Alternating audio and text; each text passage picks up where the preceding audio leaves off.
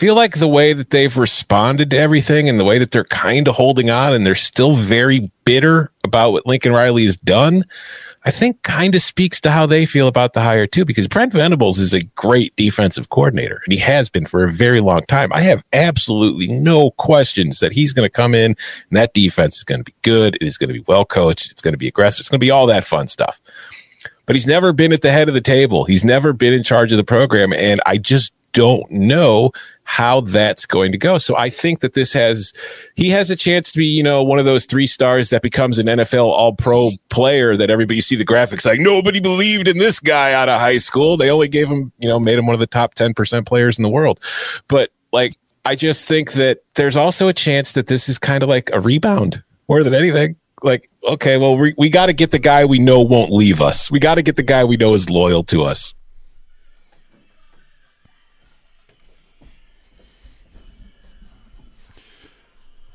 The next to strike, right? Oh, yeah. Knew it was coming from somewhere today. And Cover 3 podcast is just the newest one to enter the fray. You're about 2 months late, guys, by the way. What have you been doing? Long holiday or what? I asked Tom Fornelli to come on the show today. Did you really, or are you kidding? I really did. What'd he say? I have not heard back. Hey, that's not fair. Yeah, it is fair. He's maybe a busy guy. Yeah, busy guy throwing out crap hot takes, maybe. Now, hang on a second. It is worth exploring for a moment. That's about all it's worth exploring. Well, you got to think about it, man, from an outside perspective. You've got a big-time program. No one disputes that. And a big-time coach, which Lincoln Riley was, and no one would have disputed that before he left. Okay? He does bolt, throws the place into chaos. And Venables is really the guy that I zeroed in on. I know there was probably other names that came up, and I don't know if Joe C. is said or would ever say who they actually what their top 3 was or who they were really, really serious about, but seems like they focused in on him right away. Right. And I mean, there is some truth. I think at the same time as you could say it's a great hire, you're getting a rock star, you could also say because of the history at Oklahoma that it could be viewed as a safe hire. I mean, I guess, but the only reasoning that everyone's using is he's never led a program before. He's never been a first-time head coach. Look, and I'm not if you want to present me a case as to why this won't go as awesome as we all think it is around here, that's fine. I'll listen to that. But you got to do better than just, he's never been a head coach before.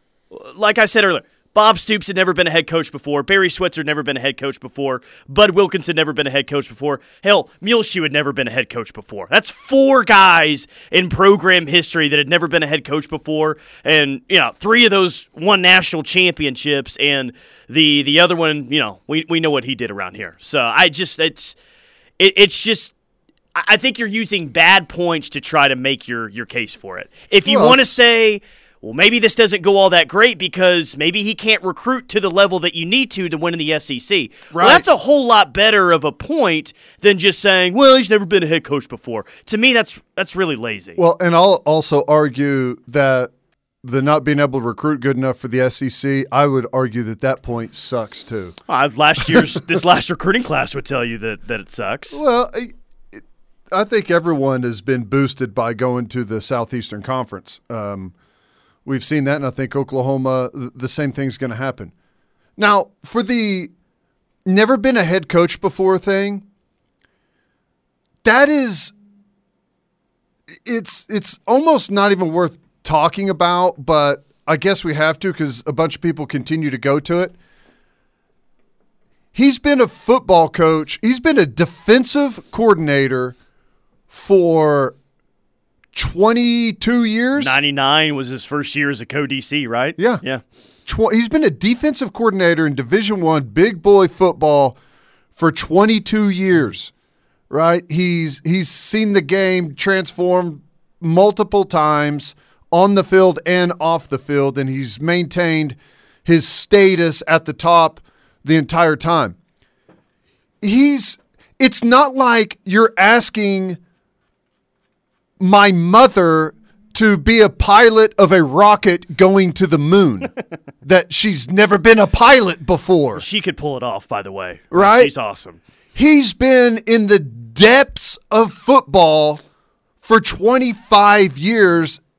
Quite frankly, he played it too, understands it at every single level, has been in multiple conferences, played in bowl games, played in playoff games, played in BCS national championships, played in college football playoff national championships. He's got every bit of experience you could ever ask for. Coached individual players to high draft picks and great honors. And the three coaches he worked under, I think all three of those have the most wins in program history as coaches. Yeah. So throw that in there too. One of them oversaw probably, maybe not even probably, the greatest turnaround of a football program in college football history. The other one won a national championship in his second year. And the third, I don't know what year he won a national championship, but he took a 2016 meandering program, middle-of-the-road program to what people all of a sudden consider possibly a blue blood. Yeah. It's absurd. To say that he's never been a head coach before it's really just a coward's way out. And that's why I'm like so annoyed today is like that's the point that keeps being brought up. And hey, and it's not like if you say that with any guy out there that I'll just throw it right back in your face. I think that at times that is it's a cause for concern. I think Dan Lanning, who was a GA not too long ago, that's a concern for me for Dan Lanning at Oregon. He's a young guy that's never been fully in charge of a program before. But that's a pretty crap take for Brent Venables. That was why he's not going to succeed. Did Tom just text you back or what? No, but I opened up my Twitter and went to my notifications, and here's someone that says to Tom Fornelli, quote tweeted one of his tweets and said, "Go on Ted Lehman's radio show like he asked you to. Don't be a coward." Nice. What is that Twitter handle so I can give them a follow, please? At Maverick2280. Okay. Thank you, Maverick. Well, here's one of the things that I saw that was interesting in Tom Fornelli's, because he talked about everyone, kind of jumping all over him all of a sudden, and people start chiming in. And he says that Oklahoma is 5-5 against the SEC over the last, I think, 5 years, he said, or however many years. And it's interesting. If that's supposed to be a slam at Oklahoma, well, number one, it's against Alabama, Georgia, LSU. Does this go all the way back Auburn. to Florida in 2008? It may go back to Florida in 2008. Auburn? No, he said 5 years. Oh, okay. In the past 5 years, I thought he was saying they're 5-5 in their last 10. But okay. I don't know who the other one would be, but anyways, the point is, if Oklahoma being 5-5 against the SEC is supposed to be a slam, Did you say Florida from last year? Did you say that one? Florida, I guess, yeah. If that's directed as a slam at Oklahoma, guess what? The SEC's 5-5 against Oklahoma over the last 5 years. Right. That goes both ways. And everyone that they've played them for a reason, either in a playoff or in a big-time bowl game, right? So it's not like they're playing bottom dwellers of the SEC. What every SEC team they've lost to has played in a national championship game. LSU's one of the best teams I've ever seen with my own two eyes before. Bama they're all some of the best teams that program's ever had. You can't use that point. It was the best team that LSU's ever had. It was maybe the second best team that Georgia's ever had. You're grading on a pretty harsh curve there if you're going to hold that against OU. Right. Come on. Right. Be a little And fair. there's a reason it's only 5 years, too. Because if you start going back Oh, sure. a little bit longer than that, the tide begins to turn. And look, I'm very happy and I'm so excited and I'm all ready for OU to go to the SEC, but it is such a cult that even the national media members are a part of it, and there's just this thought that there's no way an outsider can come in the SEC and be competitive. And I can't wait to see the look on their faces when OU goes to that conference and they're still a pretty dang good football program. Right. They're going to be shocked. It's going to shake everyone up if OU goes in there and wins at a relatively high level. Right. Well, you know, a lot of things are true. I think it's true that the SEC is going to be a way more difficult challenge than the Big 12 has been. No doubt. Okay, I agree with that. But I also agree that Oklahoma, once they're in the SEC, is going to reap the benefits of being in that conference, just like Texas A&M has. You know, Texas A&M is recruiting way better than they did previously because of that link to the SEC. It's not because of any amount of winning that they've done. They would never have the number one class in all of college football in the Big 12. The NIL money has helped, but still.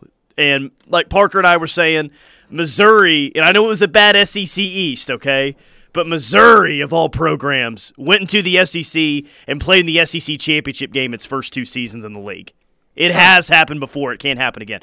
Before we get to Bob Stoops, though, here's the main thing that I had an issue with, other than he can't be good because he's a first-time head coach. This is highly inaccurate. I feel like the way that they've responded to everything and the way that they're kind of holding on and they're still very bitter about what Lincoln Riley has done, I think kind of speaks to how they feel about the hire too, because Brent Venables is a great defensive coordinator and he has been for a very long time. I have absolutely no questions that he's going to come in and that you get the point right there. Sure. Basically saying that, well, OU fans are still so jaded, they're just hiding their insecurities of this hire. That's honestly the worst take. We could spend 15 minutes on that. There's no point in it because everyone else out there is laughing at that just like we are. No, that's not it, dude. There's actually a bunch of people out there that probably believe that. And there's 0 OU fans that believe that. But they're probably like their audience is not OU, right? They have a different audience for their podcast. I guess it's more general college football, right? So they'll probably have listeners from everywhere else, and that's probably a fairly common thought out there. It's wildly inaccurate, and at the end of the day, I think it's just yet another one of those things that I think is only going to help Oklahoma be able to. You know, if people are honestly believing that and they get undervalued, well, they're going to shock a lot of people next year. Yep. In my opinion. It'll be fun. Quick timeout. Coach Stoops joins us next. Stay with us. Right call for OU coverage in the Sooner State. Lock it on the Ref Sports Radio Network, your home for Sooner fans.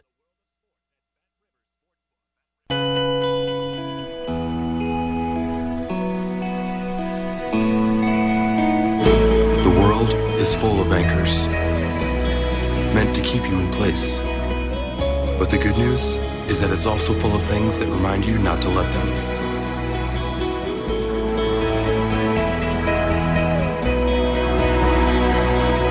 So every time you raise a Pacifico, let it be a reminder to live life anchors up.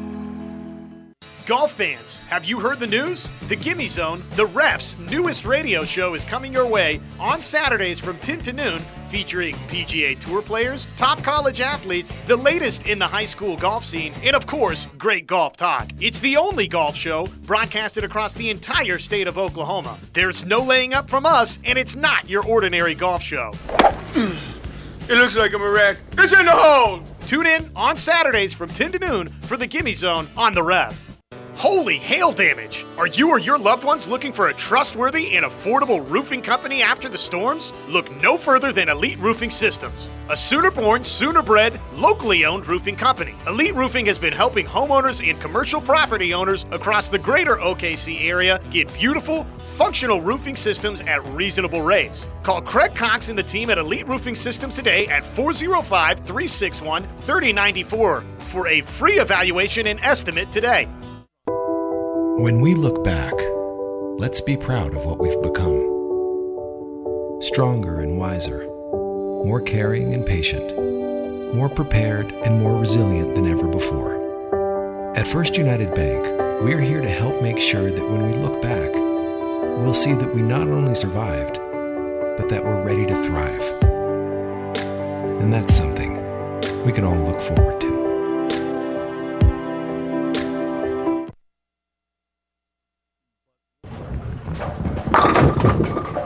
Tyler McComas here, and if you're like me and you love to bowl, Sooner Bowling Center has made it even easier for you and your family to bowl. Visit SoonerBowl.com and skip the line to make online reservations. You can reserve your lanes, book a group party or birthday party all by just visiting them online. With great food from the Spare Time Grill, bowling, and the newest patio in town, Sooner Bowling Center is great for the entire family. 550 24th Avenue Northwest or visit SoonerBowl.com. Hey y'all, I'm Blake Shelton. Being from Oklahoma, I know a thing or two about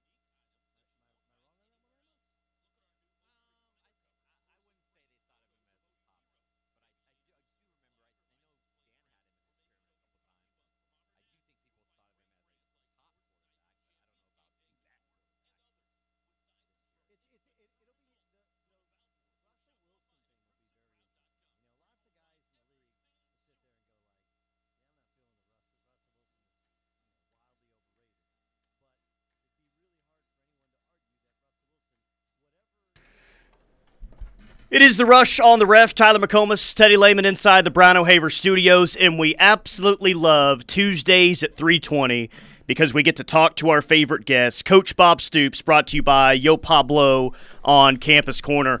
Bob, sorry, you caught us in a little bit of a weird mood today. We're both a little bit agitated because there's national media writers out there that continue to say Brent Venables won't be a good head coach because he's never been a good head coach before. Yet, you were a first-time head coach when you came to OU, and you did just fine. Well, that doesn't seem to be logical, does it? I mean, surely they're smarter than that. I don't know, Coach. I don't know if they are. I wasn't a head coach before here. Lincoln Riley wasn't a head coach right before he took over. Barry Switzer wasn't a head coach when he took over. Just our history here tells you that's foolish to say that, but it doesn't matter what they say. Brent's a damn good coach. Everybody knows it. His background coming in to take over is light years ahead of what mine was, Lincoln's, and about most other people too. Guy's been in 8 national championship games. You can go on and on and on. He's ready for this, and I can't wait to watch it. I agree. And, there's this thought, that's making its way through the media, and it's annoying. Whether it's Oklahoma is going to struggle going to the SEC, or Brent Venables doesn't have head coaching experience, or we're going to really struggle after Lincoln left. There's all this stuff that's making the rounds. And it's annoying, but I know it has nothing to do with what's going on at the facility within those walls. It's just you're moving forward. You're going through what you go through in a typical offseason. But does stuff like that ever creep in on the recruiting trail? Are coaches having to answer questions about what people are saying about their program in the media? No. What people don't realize is, and I know everybody got their, they got a good following who listens to you guys and every other channel, but these recruits and their parents aren't listening to that. Yeah. They're not listening to that. That doesn't get circulated. It isn't part of the conversations. So little of that is ever needs to be dealt with through my years. That stuff isn't part of any conversations, and and that's people understand. That's what people are supposed to do on TV and the radio. Talk about it. Call, make something up, or let's discuss this. I mean, everybody, you take this angle, I'll take this angle, and run with it. That's what you do, but that's okay. It doesn't. It really has minimal impact on what we're actually doing as head coaches and dealing with recruits and on and on. Well, as you get ready for another season next year of talking about college football and knowing that it's really early, what would you say OU's college football playoff chances are maybe in the month of February? Again, a long way to go, but a lot of people nationally don't think that OU's a real contender. Do you see OU as a real contender to getting back to another semifinal next year? Or as much a contender as about anyone else other than maybe you'd say, I don't know, Georgia seems to have lost a ton of people, maybe, the teams that have been, in it as much, but, the things that bottom line is we're a number 10 team in the country, and we struggled last year, right? That's what everybody said. So we number 10 team in the country, 11-2, and we struggled. So I really believe with the experience of Brent, along with Jeff Levy on offense and the staff he's put together, the attitude and the work ethic of our team, that already feels they've got something to prove, and the experience of Dylan Gabriel. You'd say all you want. That guy's thrown for 6,000 or 8,000 yards? Yeah. And 70 touchdowns. Are you kidding me? That's not a freshman coming in going to learn how to play. This guy knows how to play, and I don't care what level you're playing at. It's all relative. He's gonna have a better line in front of him, a better running game to deal with them, better receivers, on and on. And with his experience coming back, I think we'll be up there with anybody.